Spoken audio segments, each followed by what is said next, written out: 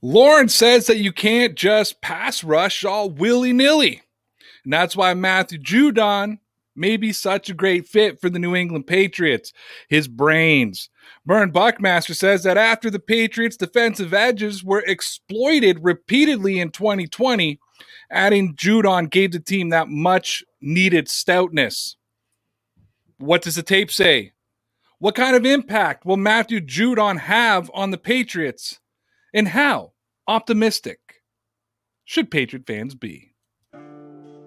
Because I think the purpose of faith is to get human beings to live on a higher plane than the animals in the jungle, and that there's something bigger going on that's bigger than all of us.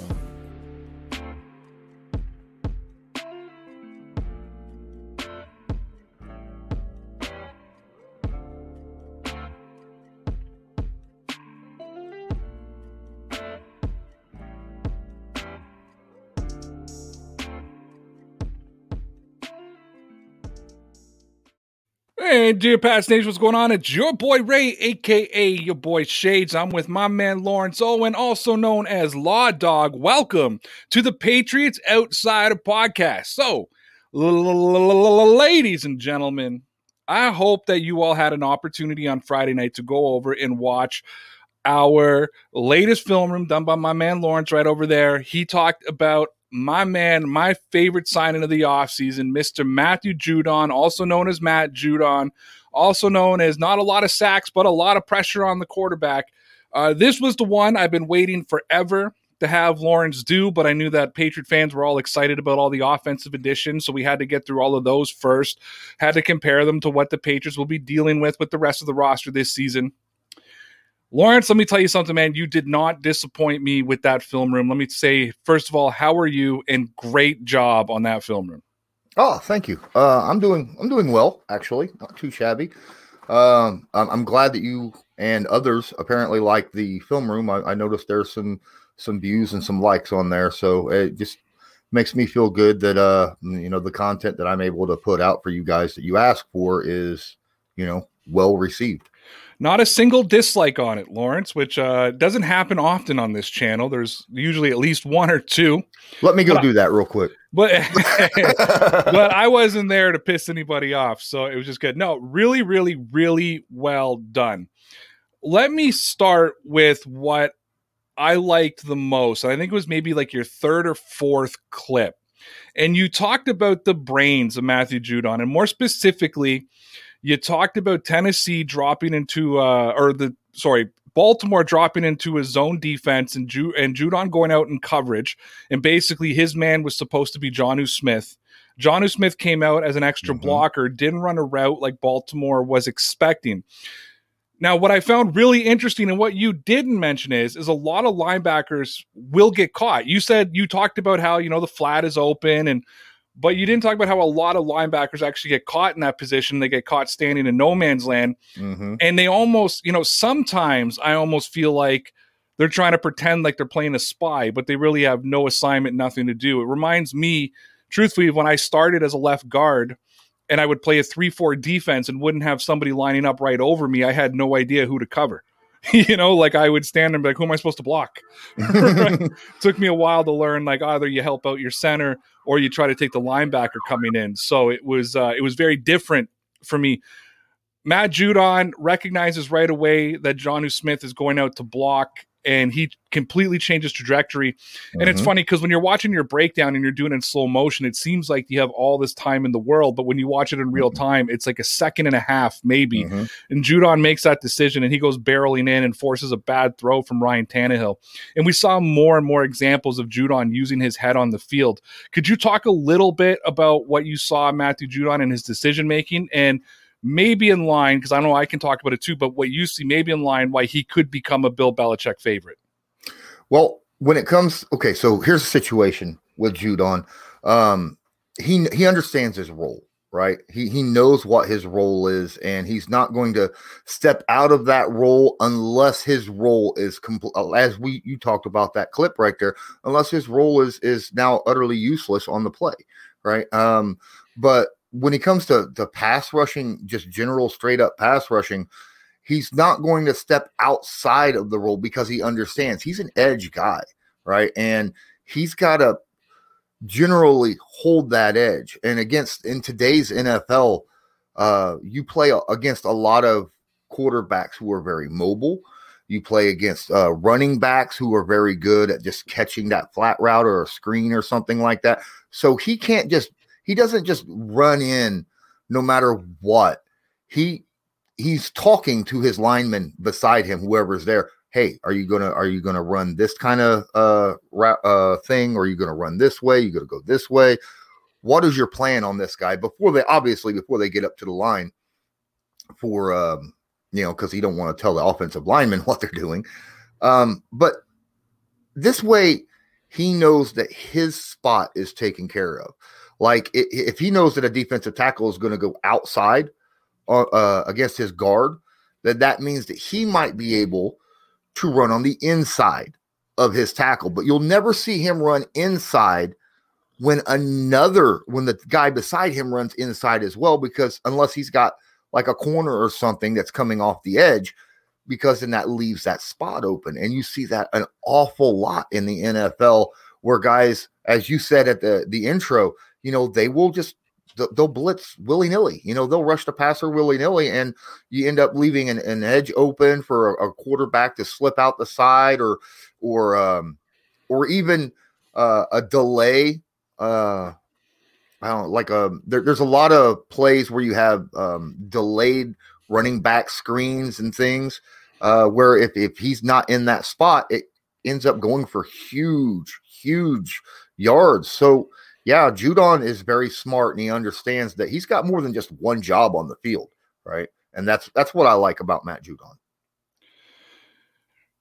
So I want to go back to when you talk about those mobile quarterbacks, that Carson Wentz play you showed just really sticks out. How if you watch, Judon actually had the opportunity to beat the defender and try to slip inside, but instead of doing that, he kept the edge, because if he would have came to the inside and he would have and Wentz would have taken off, he had about 8 yards in front of him before anybody was going to come close to touching him. Yep.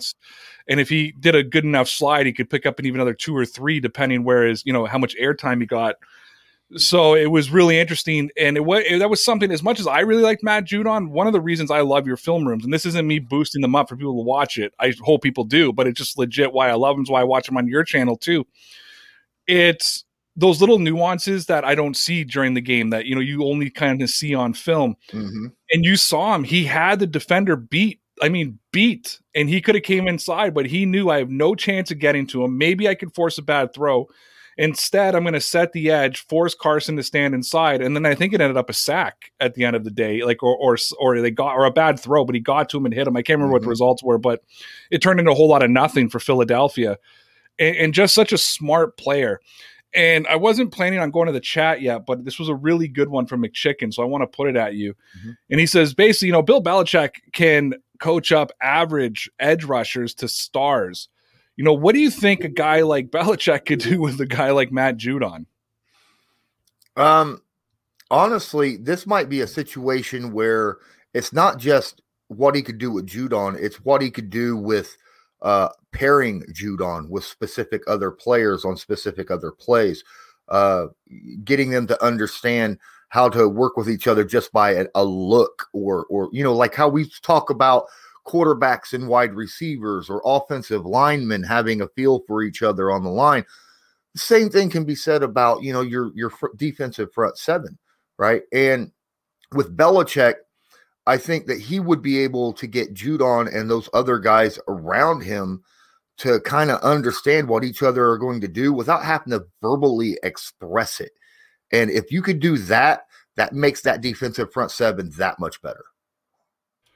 So one of the questions I have for myself is, because I was wondering this, because they brought back Kyle Van Noy this year. Dante Hightower is returning. Deatrice Weiss Jr. is going to be the other edge rusher. You've got Lawrence Guy in the middle. Juwan Bentley is going to return as the other middle linebacker. And then you got the Chase Winoviches, the Josh Uches who are going to rotate through. Judon is joining a defense with guys who really, really understand their roles and responsibilities and what they're supposed to do. And Patriots have very do your job responsibilities. There's not a whole lot of, and what I like about Judon with that point is he sticks to his role, and that's the kind of guy that Belichick's going to love. He doesn't want people who are going to call their own audibles out there. It's one of the reasons that the first incarnation of Jamie Collins in New England wasn't working, because Collins was going rogue.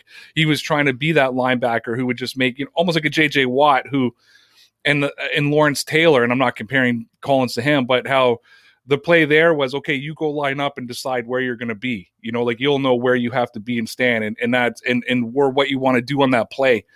But do you think Judon will be able to fit in quickly? Because you talk about getting to that point without having to verbalize and communicate.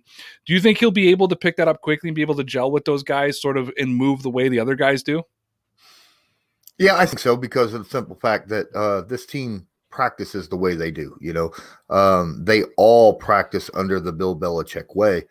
And with Judon's already mindset from what I'm seeing on film, it kind of, like you said, it fits in. It fits in a lot, the way the Patriots defense runs and the way individuals are expected to perform on the field. So I think that it's kind of a niche that or niche or whatever you want to pronounce it, because it's pronounced so many different ways, that Judon kind of fits and fills. And because he does fill that niche really, really well with the other guys around him, I think they'll catch on with each other pretty quickly. So Judon hits the quarterback a lot. Mm-hmm. People may be surprised, if you haven't checked the stats, to know that Matt Judon has never had double-digit sack numbers ever in his career. He's, as much as he's known as being a pass rusher, as much as he's known as being a disruptor. Like, I'm looking at his quarterback hits outside of his rookie season, 19, 20, 33, 21, but 9.5 sacks a couple of years ago was his highest ever sack total. And I just happen to know, because I'm on this channel all the time, especially when the Matt Judon signing happened and we were talking about it, a lot of Patriot fans got really excited and basically were, it's almost like that old Saxonville team, Matt Judon's going to be there. He's going to be sacking quarterbacks like crazy, but he's not really a sack guy when you really, when you compare him to the other quarterback rushers in the league. He's more of a disruptor. Is that a fair assessment to make of Matt Judon? In a way, and in a way not. So we got to remember the team that he played on, right? And the teams that he played against, okay, during those 4 years with Baltimore. The team he was playing on, obviously the Baltimore Ravens, and he had to play against Ben Roethlisberger, a quarterback that's very difficult to bring down. You can hit him all day, but half the time you slide off of him, or, he's able to stay up long enough to get rid of the football. And then you got, generally they're in that vicinity where they're playing Kansas City a lot, which everybody knows how difficult it is to bring Patrick Mahomes down. Another team that they played a lot was the Indianapolis Colts and the Houston Texans. Usually very difficult to get to a quarterback quickly for the Colts because of their offensive line the last few years. And then, of course, Deshaun Watson, very, very difficult quarterback to bring down. So, and the Patriots. Yeah, right. They played a lot. Who has had one of the best offensive lines for the last 10 years. Except, Exactly. So you got to kind of look at who these guys are playing and why their stats are ending up the way they are, right? I think that, like currently, he's gonna be playing against Josh Allen twice, So that's another situation where he's probably going to get some pressures.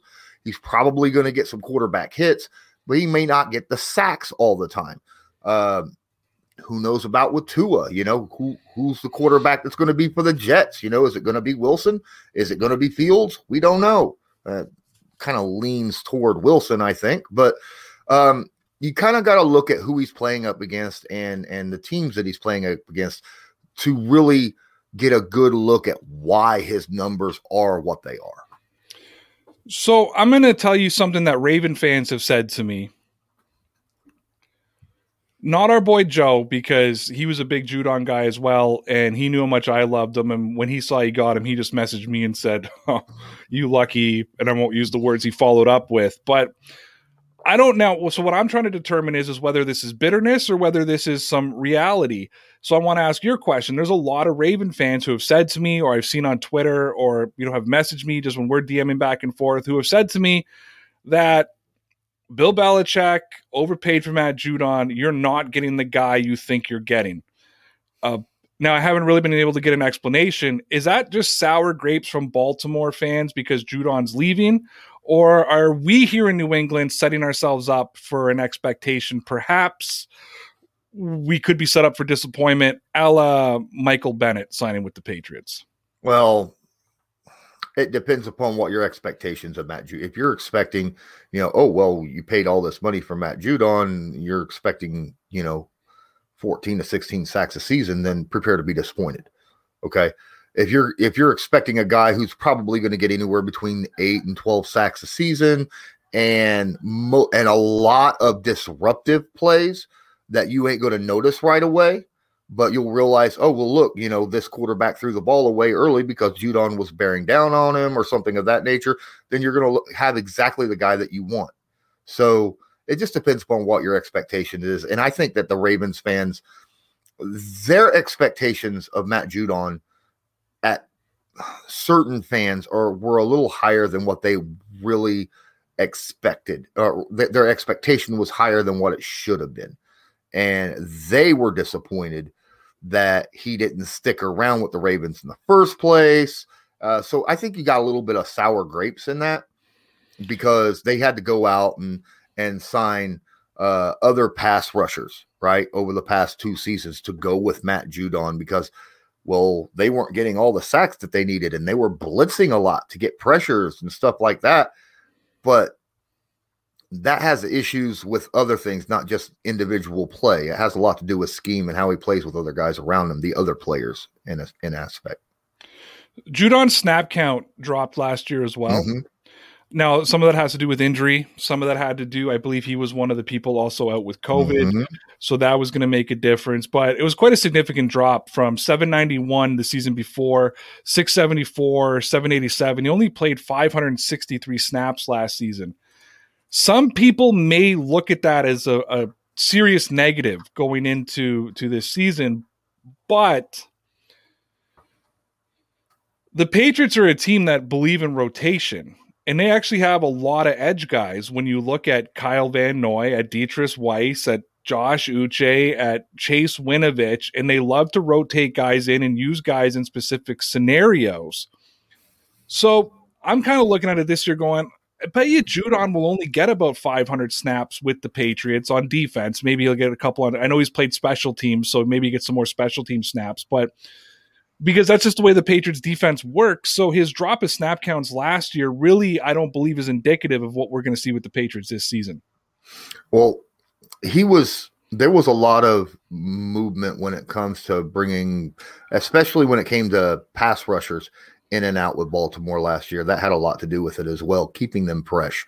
I mean, they went out, they had Yannick Ngakoue and other guys, for periods of time over in Baltimore, and they were just flipping guys in and out and around and stuff like that, trying to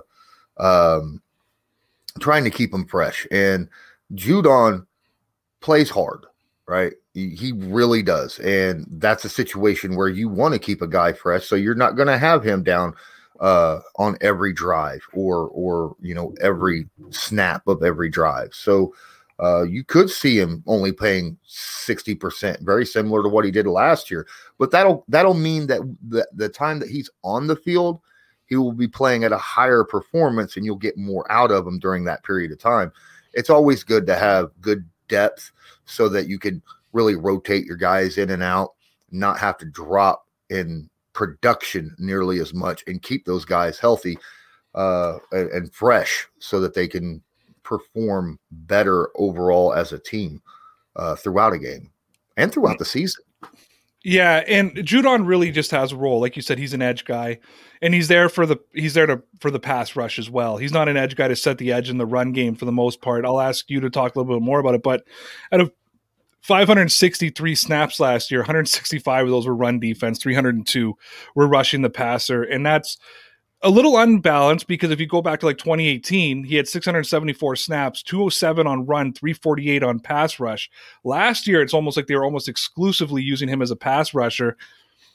Because of the talent the Patriots added and what I expect him to do in the draft, I feel like that's going to be his role on the Patriots this year too. Would it shock you if we only saw Judon on obvious pass situations, given what this Patriots roster is going to look like? Or do you think Belichick is going to want to try to use him more? I think he'll end up using him more because if you bring him out only on pass rush situations, you're kind of tipping your hat a little bit.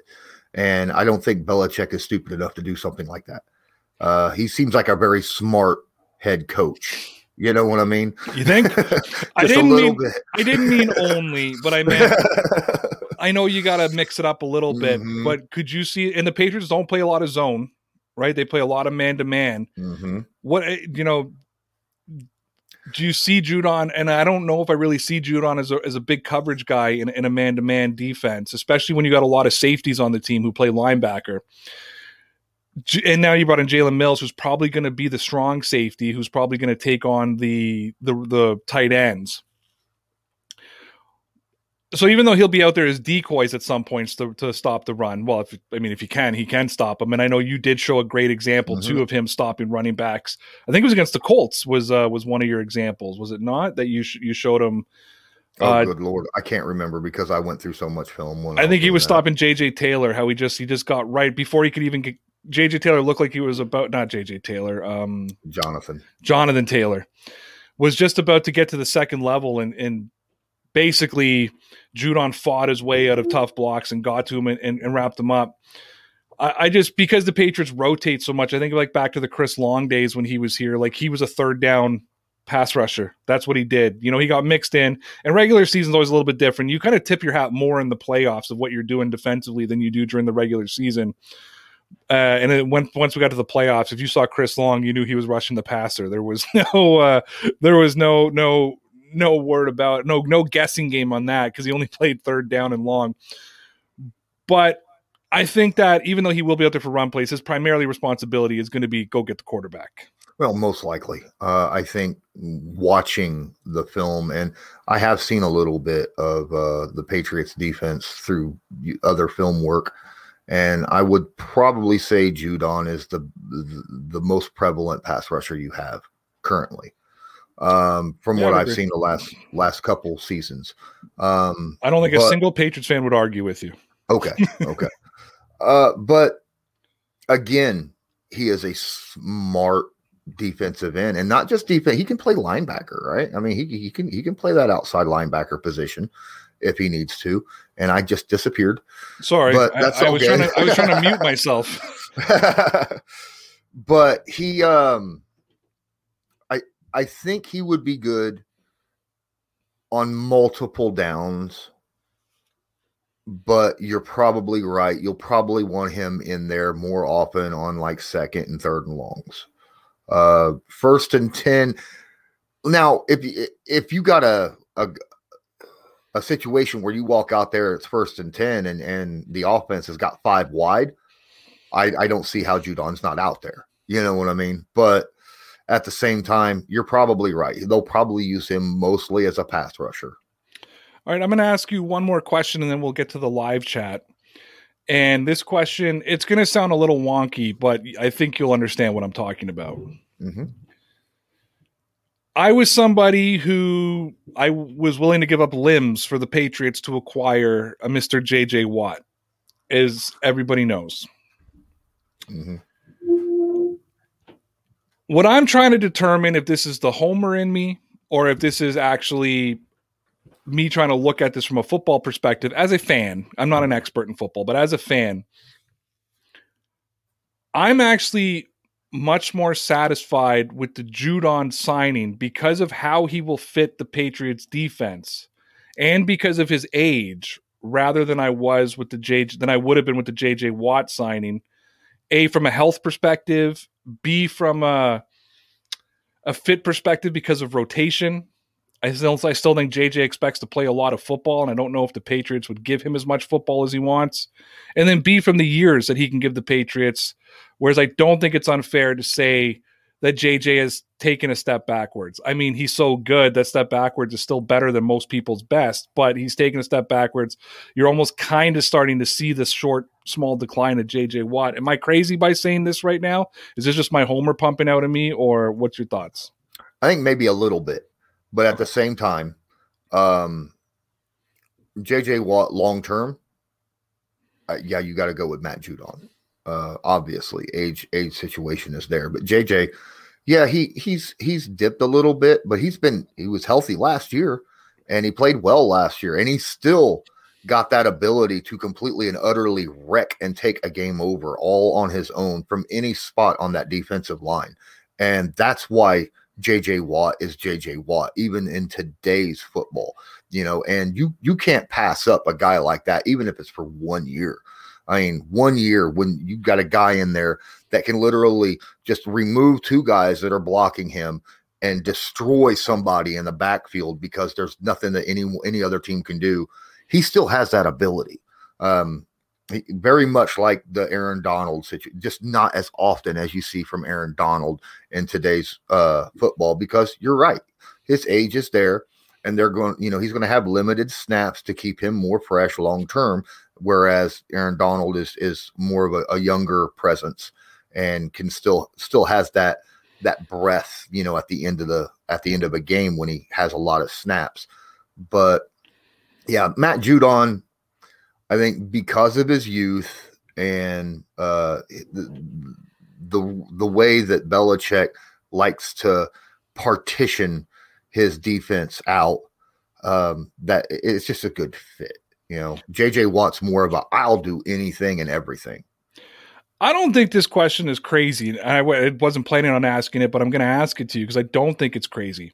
When it's all done and over with, and both guys are retired and they're both sitting at home, who do you think is going to be looked at as the better player, Donald or JJ? Currently, right now, JJ Watt, obvious. I mean, he's just done it for a lot longer. Donald, if he continues what he's doing, I think he's going to put his name in with that list. And I think it's going to be very, very tight. If he has another 2 or 3 years, the way, he's done the last couple years, the way JJ Watt was just so dominant, defensive player of the year after year after year, right? The way Donald's doing right now, then I believe that Donald will put his name in that hat, and it'll be a tough decision between the two. But like you said, that's estimating that he continues on a trajectory that he's at right now, because right now JJ Watt still, in my opinion, is the better overall player for career wise. Do you think that because Donald gets defensive players of the year, yada, yada, yada. Mm-hmm. In my opinion, right now, he's the best defensive player in the NFL. I don't care what position you point to. He is the best player in the NFL at this moment. He might be the best player in the NFL at this moment when you talk about his impact on a game. But do you think that his position sort of it's not as sexy as an edge / linebacker, right? It's not that interior defensive lineman. It's like a DeForest Buckner. It's like sort of a big guy that kind of just fights in the trenches. Do you think that could be a blowback on him when, you get guys like me sometimes who just, we debate for the sake of debating, that he could get lost in that mix just because he's not in that quote unquote sexy position. You know what I mean? I don't currently in today's NFL, maybe.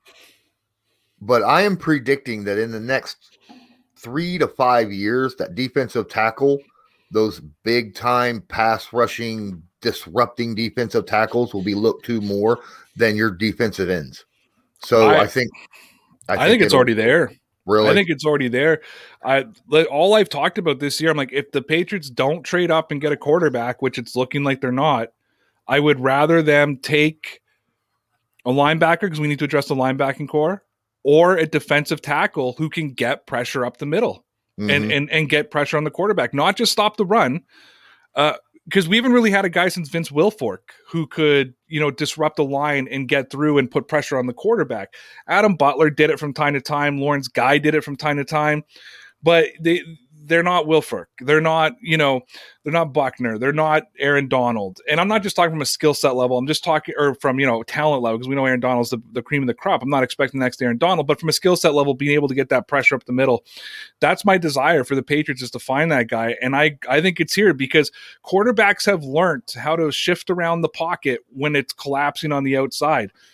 The best of them, including Tom Brady, Peyton Manning, Patrick Mahomes, no matter who, when that pocket is collapsing from the inside, they look like deer in the headlights. It's facts, and it's even worse when you're a scrambling quarterback, because a scrambling quarterback, their first instinct is to run away from whatever pressure is coming, and if it's coming directly at them, their first instinct is run backwards, and that is the worst possible thing you could do as a quarterback, right? So, well, and we've seen Patrick Mahomes, who, to be honest with you, as great of a quarterback he is, probably has some of the worst pocket presence in the NFL. He does not find the soft spot at all. His first instinct is to run away from pressure. And I think this year he took like a 30-yard sack from running backwards, trying to get away from pressure. Yeah. And at that point, I don't know why you're not throwing the football. I mean, you're way out of the intentional grounding zone. Well, as long as you're outside the tackles, it doesn't matter if you're 50 yards behind. If you're still inside the tackles, it's intentional grounding, right? So that's the thing, if it's coming right up the gut, you're running straight backwards, which means you're not going left or right away. And that's scary because your defensive ends, they're the guys that once the defensive tackle gets inside and makes that quarterback step backwards, defensive ends now can just run straight up the hash marks, right up the edge. They'll outrun those tackles every day. Those offensive tackles, they'll outrun them straight line speed all day, every day. And then the quarterback has nowhere to go because he can't get outside the tackles because the defensive ends, you just set the defensive ends up. That's why the defensive tackle position is so important in today's NFL. And that's what's really, really scary, because you was talking about, that's something that you want for your team. It's the reason why Ballard made the trade with San Francisco last year, because he knew how important that defensive tackle in today's NFL really, really is. Now, 5 years ago, you wouldn't have been like, 5 years ago, most people wouldn't have been, I'll take Geno Atkins over Von Miller. Most people would be all about wanting Von Miller. But in today's NFL, a Geno Atkins is more prevalent than the Von Miller is. And it's funny, and then that will change the offensive line too, right? Because the blindside tackle has been so important for so long. Everybody was always going to overpay for a left tackle. It's, look, and we've seen it happen. Trent Brown, Nate Solder, they back-to-back years left the Patriots and became the highest paid tackles in the NFL. Whereas now, and I mean, the Kansas City Chiefs are a prime example, taking Joe Thuney, interior linemen are going to become that much more important, because those are the guys that are basically been going head-to-head with the Aaron Donalds of the world. So interior defensive tackles are going to get paid, and because of that, they're going to get interior offensive linemen and centers paid, and it's just going to change the whole structure of the big men's paydays, Well, that, and when Quentin Nelson gets his payday next year, it's going to reset the inner offensive line market. Yeah, it's we only needed 1 or 2 seasons in the NFL, and we would have been set for life. Right. I am eligible. I put it out on Twitter last night. I am eligible. I'm only 35. I still got a couple good years left in me. If I'm drafted, I will quit smoking, and I will consider quitting smoking, and I will consider working out and dieting. It all depends on how much of a bonus you give me. I'm too old, but I'll be more than happy to be any type of assistant coach or an assistant period, or someone who will go out there and do film work for anybody. I don't care. But I'm too old to play. I would be the worst coach on a team. Everything was great, Bill. Everything looks great. We're losing 50-0. No. They look great. They look great, Bill. Are they wearing a jersey? They look good. All right. So I do want to get to some of the comments here. I'm way behind because this was interesting to me. Now I'm reading these in reverse order, but it'll make sense. So Psychological says the defense is always good, But that was a follow-up to his first tweet that said, I hope the offense looks better than it did the last 3 years. And then he said the defense looks, the defense is good. But I don't want to talk about the offense per se right now. But what I do want to talk about is I want you to kind of give your take on how a good defense can help an offense. And what we saw last year with the Patriots was a team you couldn't really pass against them. It was difficult to pass against them, but you could bully them in the run game. Very similar to a former Colts defense we knew very well. It was hard to throw on them, so we'll just run 260 yards down your throat, and it eventually hurts you. How can a good balanced defense like the Patriots have right now, where it looks like it's going to be difficult to throw and run, so I'm expecting not every drive, but I am expecting a lot of 3-and-outs. How does that help an offense be better on top of what Belichick did player personnel-wise to make that offense better? Iron sharpens iron, right? You've heard that saying multiple times, I'm sure. Just flat out, if the better you are in a specific spot, when you have elite talent, even going up against average or just good talent, then that's going to help the good talent. And if you got two elite talents fighting off against each other, then the sky's the limit, right? Again, I hate bringing up the Colts, but when you got DeForest Buckner going up against Quentin Nelson on a daily basis, right, practicing against each other, that's only going to make both of those guys who are already all pros that much better. When it comes to the Patriots, man, you were able to run at will, not at will, but that was the strength of your offense. And that was also the weakness of your defense. So you could not legitimately tell, is our run game really that good, right? Just by practice. And then in the passing game, you were having troubles throwing the football, but that was the strength of your defense. So you couldn't really tell, is our, passing defense really that good, or is our passing offense that bad? Fans will tell you it was just that bad. I get you. I get you. But when you have good balance on defense, then that is a really good measuring stick for your offense to know what your real strengths are and who's good at doing what they need to do, and who you need to just go, you know what, this dude needs to be replaced, or this person here has a chance to become something later on. So I've always been of the opinion you want to build a defense and an offensive line before you build, the special flair guys on your offense. But that's just me. No matter what happens, and I have the same opinion as you, no matter what happens to offenses across the NFL, whether they adopt the college style, whether they bring back the pocket passer, whether you bring back, everybody becomes Michael Vick and you just have these most elite talents across the NFL. No matter what happens, no matter what version of the NFL we see, whatever era, in 50, 60, 70 years from now, when I am long dead, and there's some other idiot in sunglasses sitting on some other platform, because YouTube probably won't exist, he's going to say the exact same words that I'm going to say right now. Offenses win games, defenses win championships. And you need both. You need both. You can't win with a bad offense. Well, you can. We've seen it. But for the most part, you need at least a capable offense. But offenses win games, defenses win championships. And that's a fact. But the to your point, you got to win enough games during the regular season with your offense to even get to the playoffs to win a championship. That's why you need more of a balanced offense. You need a balanced team, really, in today's NFL. We've seen two prime examples in Super Bowls. Mm-hmm. It almost was back-to-back, but it wasn't. But they both involved Tom Brady. So there's a good adjective. But if you go back to Super Bowl 53, Patriots versus the Rams, what I think a lot of fans forget is the Rams were one of the most prolific offenses in the NFL that season. Mm-hmm. I think they were second behind the Kansas City Chiefs. And what did the Super Bowl end up? 13-3? Yeah.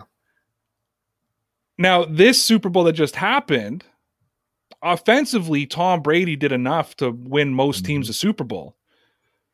But the Kansas City Chiefs are also a team that's capable of putting up 45, 50 points if they need to. And that Tampa Bay defense made Patrick Mahomes look like a guy.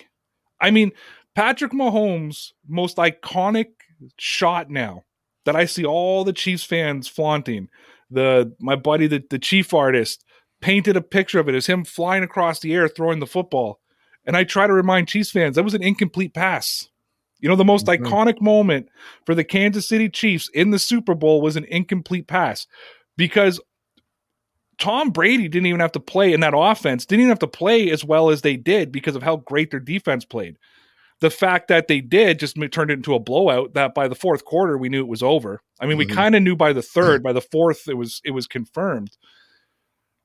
Just absolutely the prime example. But you're right. During the regular season, though, there's going to be games you need your offense to pull off the victory. There's going to be those things before your defense can take over going into the playoffs. Because, again, no matter what the offenses look like, the Tampa Bay offense of this year, the Patriots offense, even the San Francisco offense of the year before, running the football and defense can bring you a long way.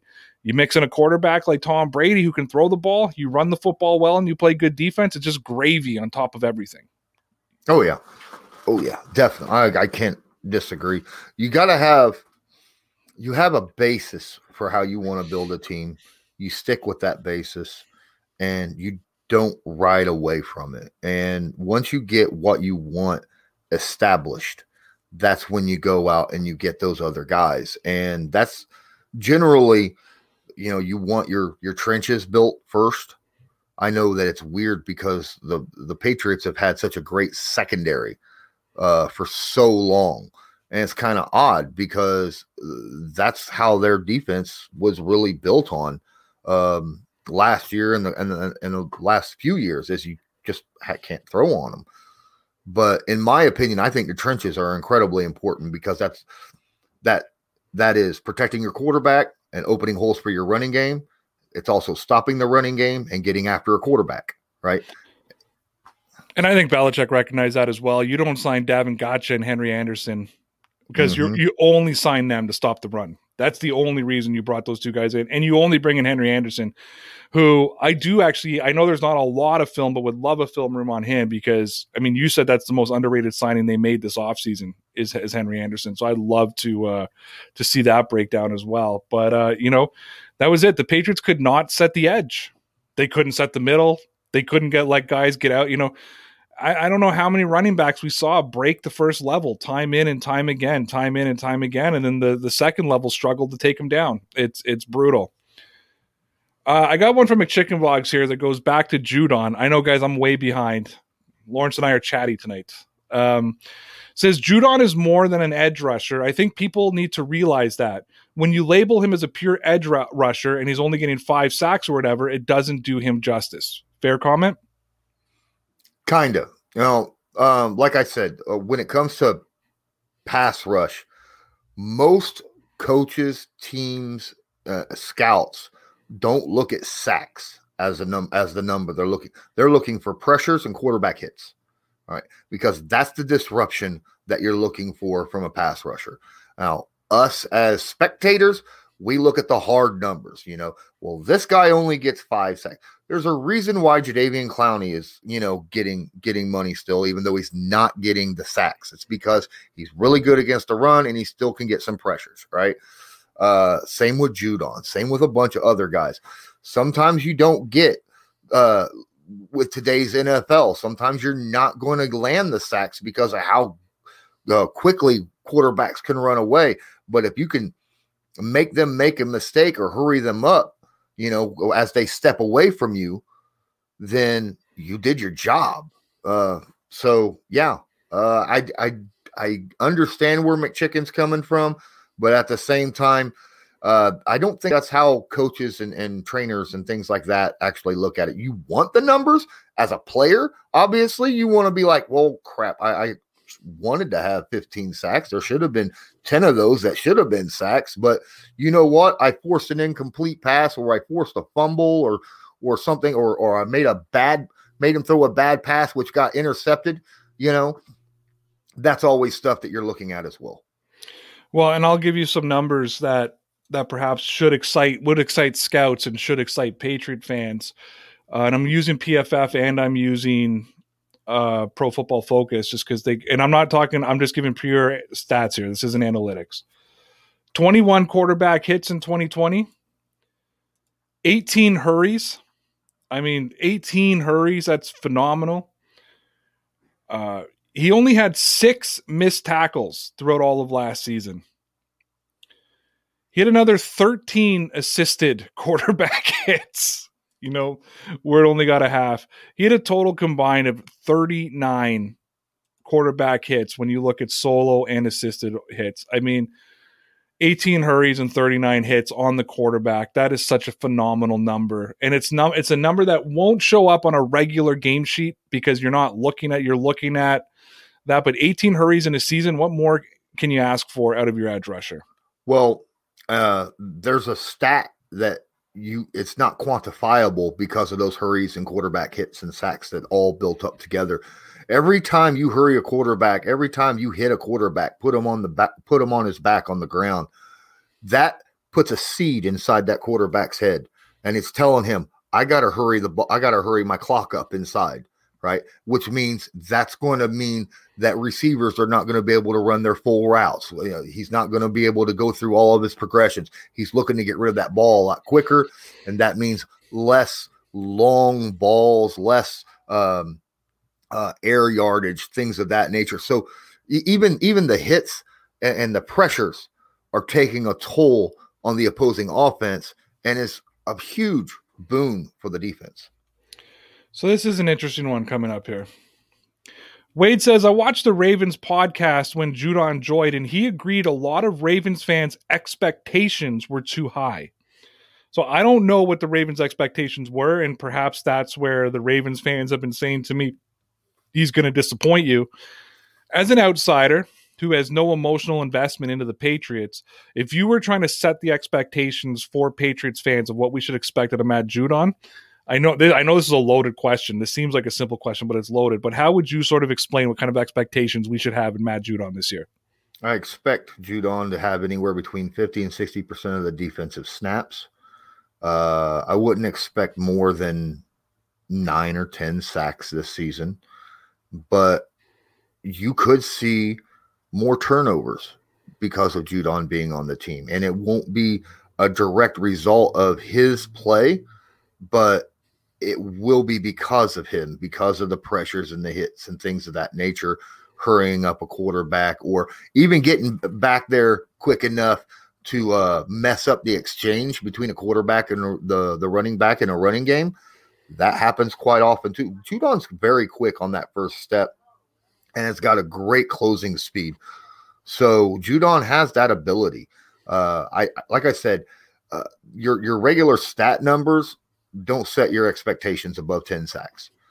And one thing we didn't touch about on the beginning, which I kind of meant to but forgot, so it's actually the perfect time to bring it in, is I think it was on your very first clip, you talked about his stride and how big his stride is, and that he's able to do things that other edge rushers aren't because of that stride. For anybody who missed it, do you want to explain that a little bit of why his stride is so important? Well, his stride cuts down the time between reaction of what a blocker, an offensive blocker, can do. Okay, so if a defensive lineman can take one stride and either get inside or outside of you just off of one stride, then that offensive lineman has to be ready for anything. Right now, if it takes two strides, or a stride and a half, like most defensive ends have and are able, when they make their pass rush, that gives them that half a second moment more. Also, because it's only one stride, your upper body does not tell the offensive lineman nearly as much of what your plan is to do, because I don't know if you could understand this, how your body language is up top as opposed to where you're stepping with your legs. Because if you're taking two steps to make something, your body is shifting. right? And the offensive lineman can see that upper body and know, well, your legs are going this way, I'm going to go that way as well. But if you can move past an offensive lineman with one stride in either direction, then your body doesn't make that turn until you've already landed that step at the end of your stride. And that is very difficult to defend against.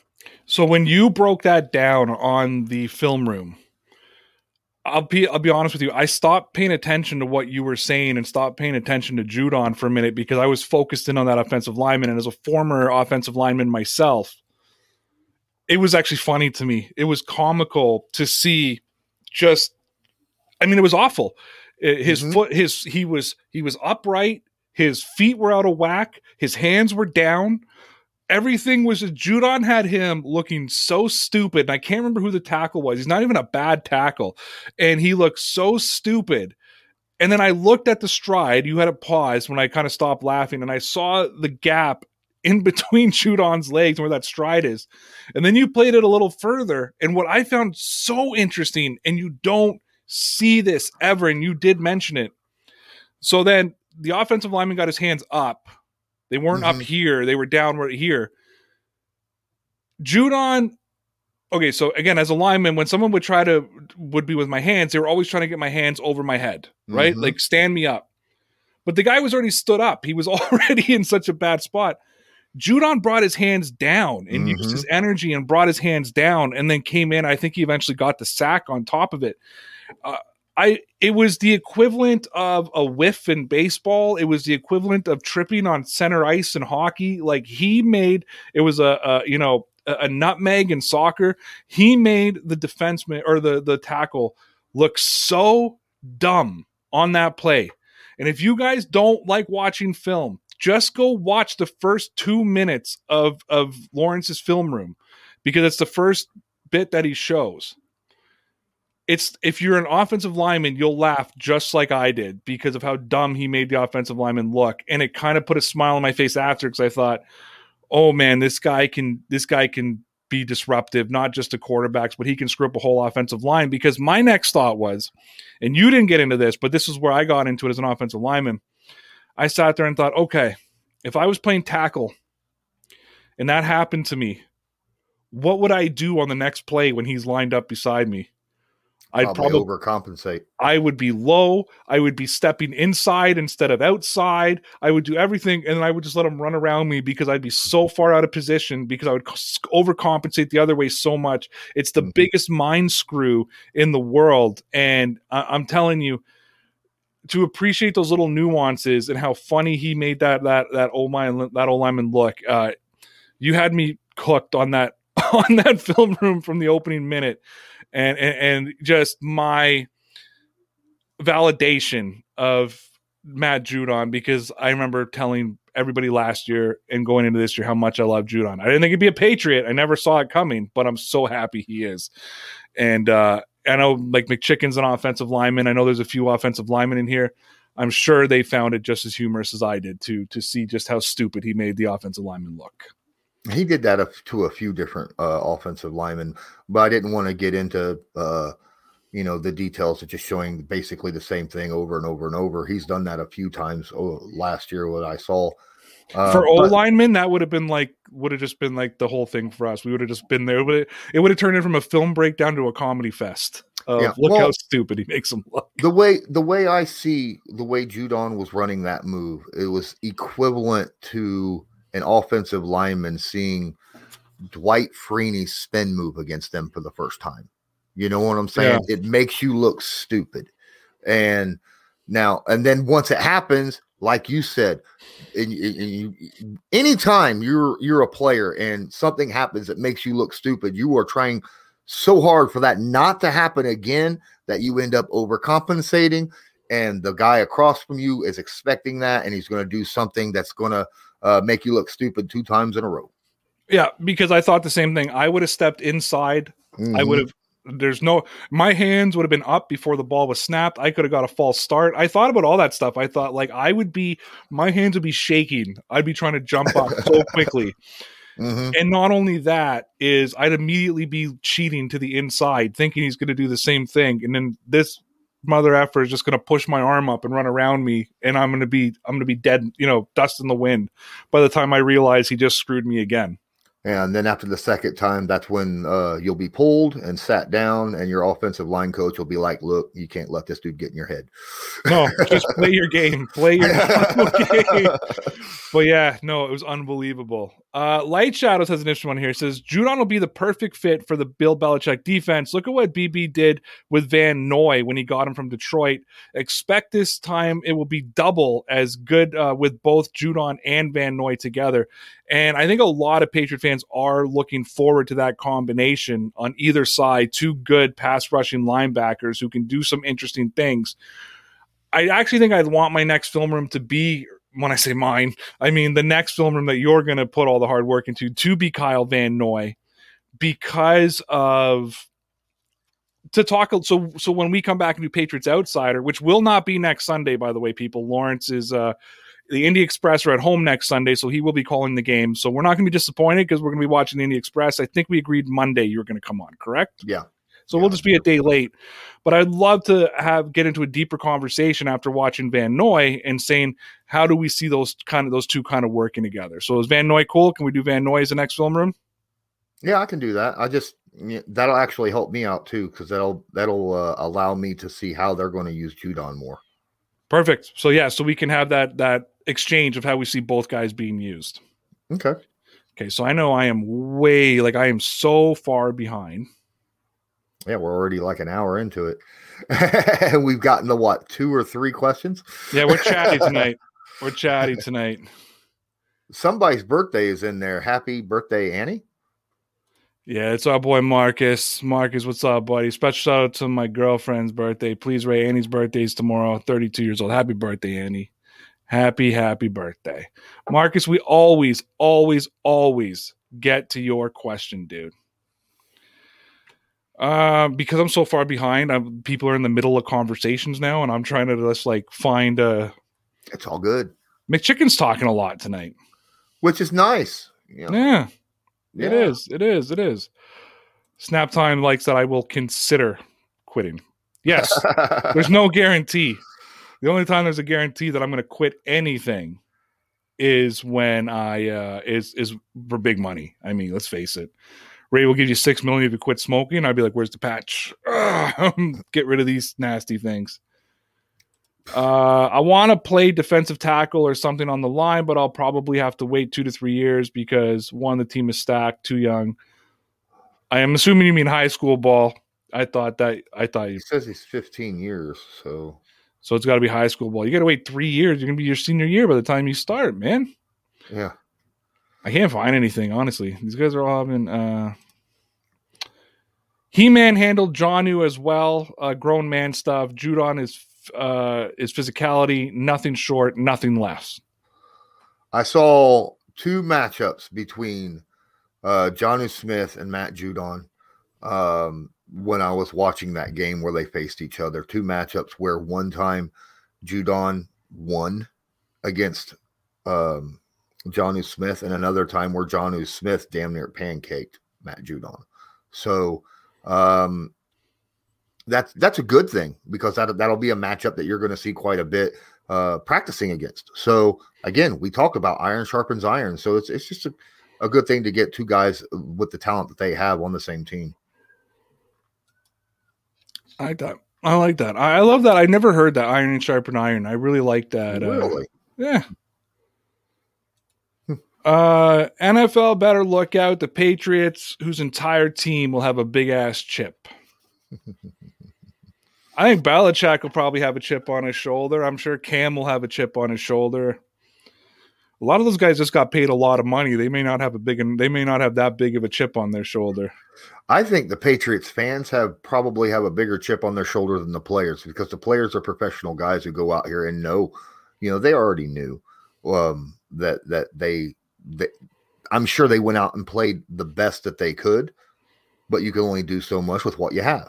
Now they got guys out there that they can believe that they can go further this season. So I don't think it's necessarily a chip. I think it's more of a professionalism with the guys. Now, us as fans, we're going to say chips, and some players will say that when there really isn't one there, right? Like there's some guys that'll be like, well, this guy didn't count me as or I wasn't counted as all pro this year, so I have a chip.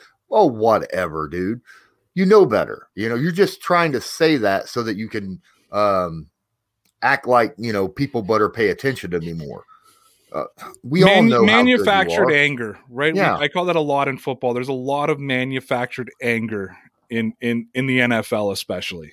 Mm-hmm. Lawrence, we have hit the hour mark, man. We chatted a lot. We were chatty today, but I think we said, I hope we were entertaining. You're much smarter than me. I just come in with the crack jokes. But before we hit the road, why don't you tell the people where they can find you? Hey, I appreciate that. My name is Lawrence Owen, if you can't tell, right here. You can find me on Twitter and Instagram at Colts_Law. You can find me on Facebook. I got a Facebook page called Colts Law. And on YouTube, Lawrence Owen. Where I generally have Colts stuff, but I cover the entire NFL. He's also the voice of the Indy Express, the professional basketball team. He doesn't like to talk about it. I do, so I will talk about it. Guys, that's it for now. I will be back in just under an hour with Connor for the first edition of the week of the Dear Pats Nation podcast. Interesting one tonight. We're talking quarterbacks, believe it or not.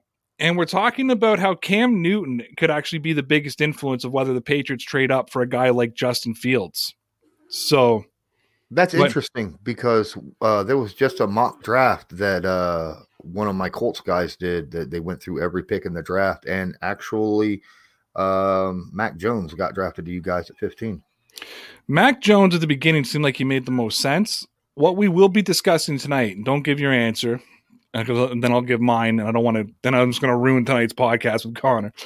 But what we're going to be discussing tonight, and it was actually Greg A. Bedard who brought this up, and I never thought of it this way, but it really made me think. Justin Fields is like a mini Cam Newton, same with Trey Lance. Trey Lance is a little bit different. He's a little bit of a freakier quarterback in his skill set, but, both of them very similar skill set to Cam Newton. How the Patriots feel about Cam Newton will be a big influence on not him as a person, but on his game will be an influence on how they draft. Do they see themselves going forward with a Cam Newton-like quarterback, or do they want to go back to that traditional pocket quarterback, which would be a Mr. Mac Jones? And Connor and I will be discussing that tonight. Surprise, surprise, we're talking about quarterbacks again. Lawrence always gets the good subjects where we get to talk about non-quarterback stuff, but, it always comes back to the quarterback. Guys, I appreciate y'all. Lawrence ain't going to say this, so I am. The Patriots are going to be legit, kid. We want to thank all of our Dear Pats Nation Loyalty Club members over at patreon.com/DPN Sports. For only $5 a month, Connor and I record an exclusive webcast Sunday through Thursday. So if you like all the free content that we offer here, can I suggest that you check out our Patreon page over at patreon.com/DPN Sports. We don't have any tiers. We don't charge you for different levels of access. We have one tier at one cost, $5. You'll get 5 webcasts a week, and you can participate in our Patreon exclusive live stream every second Friday. You can hang in the chat. You can join Connor and I on the screen and have a voice-to-voice conversation with us and other Dear Pats Nation Loyalty Club members. But in order to get the content, you have to join the club. And you can do that by going to patreon.com/DPN Sports. If you'd like to check it out, we have left a link to the Dear Pats Nation Patreon page wherever and however you are listening or watching. And guys, there are many different ways that you can support Dear Pats Nation, but the only way that you can do that in style is by visiting the Dear Pats Nation merch shop over at teespring.com/stores/DPN. And when you're there, get your hands on the newest DPN apparel, t-shirts, mugs, hoodies, whatever you want. Get it all at our merch store at teespring.com/store/DPN. For your convenience, we've left a link to our merch store in the description or wherever you're listening or watching this show. Because I think the purpose of faith is to get human beings to live on a higher plane than the animals in the jungle, and that there's something bigger going on that's bigger than all of us.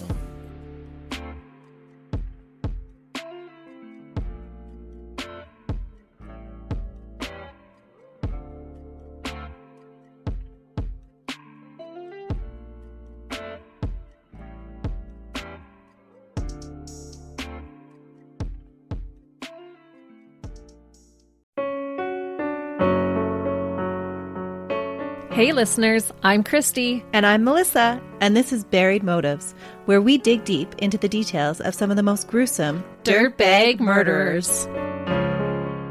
She said she enjoyed hurting things that can't fight back. And that is a disturbing view into the mind of a murderer and such a dirtbag.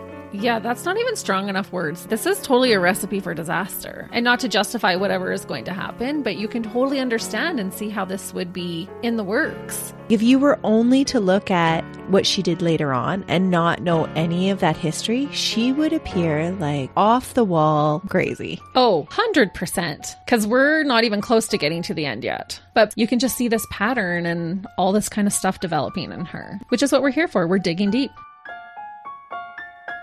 Join us each Thursday as we unearth the dirtbags that live among us and the motives buried there. Hope you join us as we exhume the truth. Hi, I'm Logan Anderson, host of the Say the Damn Score podcast. On my show, I deep dive into the sports broadcasting business by, you guessed it, talking to sportscasters. The show has featured big names like Bob Costas, Kenny Albert, and Vern Lundquist, as well as many up-and-coming broadcasters who you may not know yet, but you will know soon. Whether you're looking for professional development as a sportscaster, different career paths, or if you just want to be entertained by hearing some of the best storytellers in the world tell their own stories, this podcast is for you. You can subscribe to the podcast on all major podcast platforms, or you can visit our website, saythedamnscore.com.